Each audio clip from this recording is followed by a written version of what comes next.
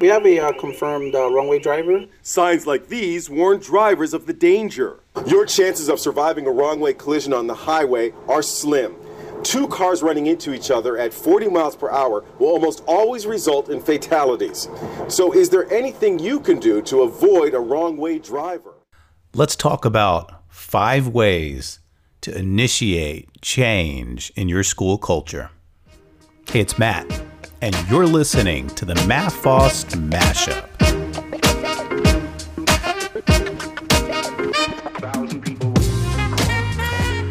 Hey there, and thanks for joining me in this episode of the MathFost Mashup. I'm thankful and deeply humbled that you've chosen to spend this time with me today as we talk about ways to initiate school culture change. Now let's jump right into it.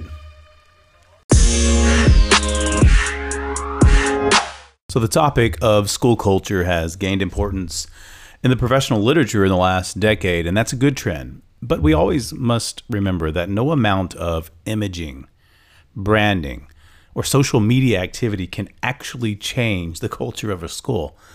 Let's look at 2 definitions. Collide. Collide, to hit with a force when moving, to come into contact or opposition. Here's the second word, intersect, which means divide by passing. 2 or more things lying across each other. Collision and intersections. Culture is not made up of the stories we tell.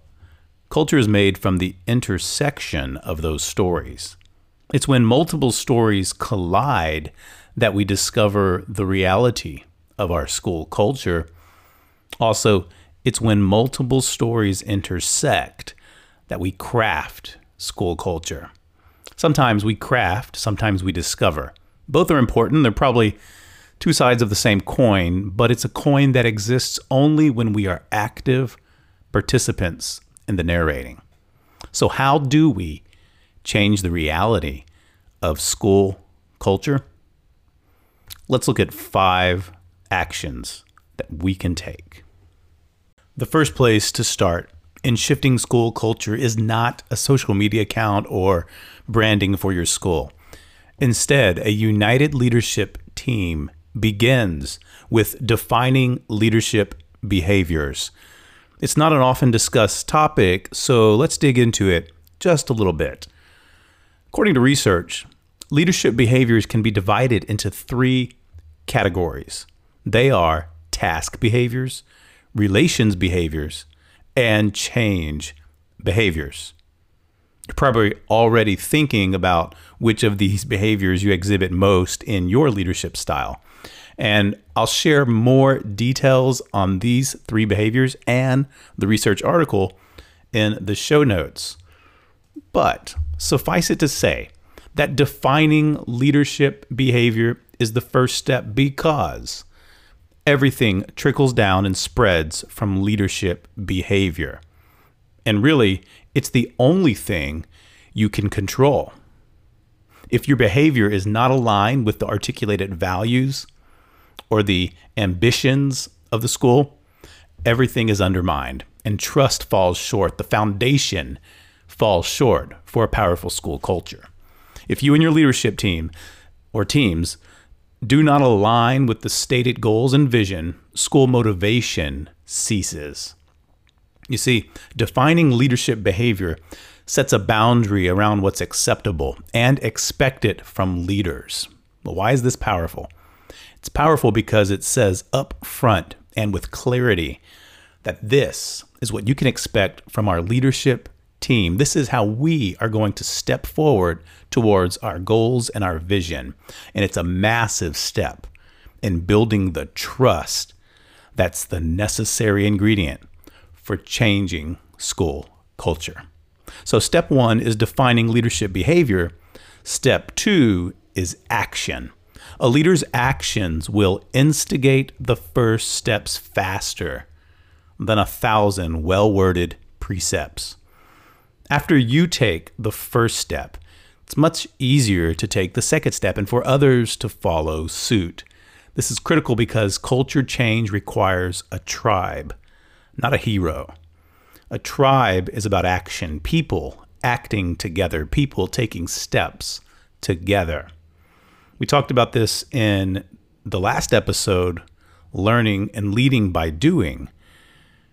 This is about acting on your vision. Systemic change requires systemic steps.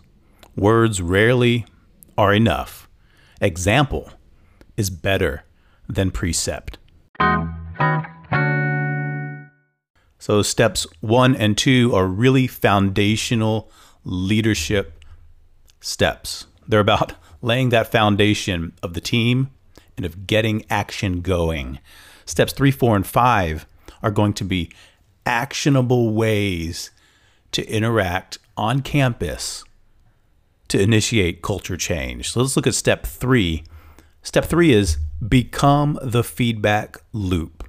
In other words, lead with questions, ask, and always be open to the answers. Look, when receiving feedback, it can be very challenging, but we must avoid the natural defensive stance. Really listen to what's being said. Always know that you're going to receive the kindest and least honest critical feedback. Well, because you're the boss. So if you get negative feedback, it's a golden nugget. But just know, it's likely the tip of an iceberg. Step 3 was becoming the feedback loop. Step 4 is stoke the fire. Some schools are lucky to have outlier teachers, innovators who will just stop at nothing to reach kids. But many times you have to stoke the fire. The simplest way to do this is not pressure. It's actually to create curiosity. One-on-one conversations with questions that invite inquiry. Invite teachers into new ways of thinking by asking curious questions. And never give the answer. Let them think of it. Let them own it. They will feel empowered. And more than feel, they will actually be empowered to take on change. And ultimately, it's their actions that create the culture. Step 5, clarify the problems. Einstein once said, if he had 100 minutes to solve a problem, he'd spend 99 minutes understanding the problem and 1 minute solving it. Often with improvement planning, we just check boxes or list all the stuff that we do at our school. Instead, what if we took more time to clarify problems? What obstacles are in your school? In the next 6 to 12 months, what obstacles are in the way of reaching your envisioned goals? If you have a thematic goal for the next 6 to 12 months, what challenge is in the way?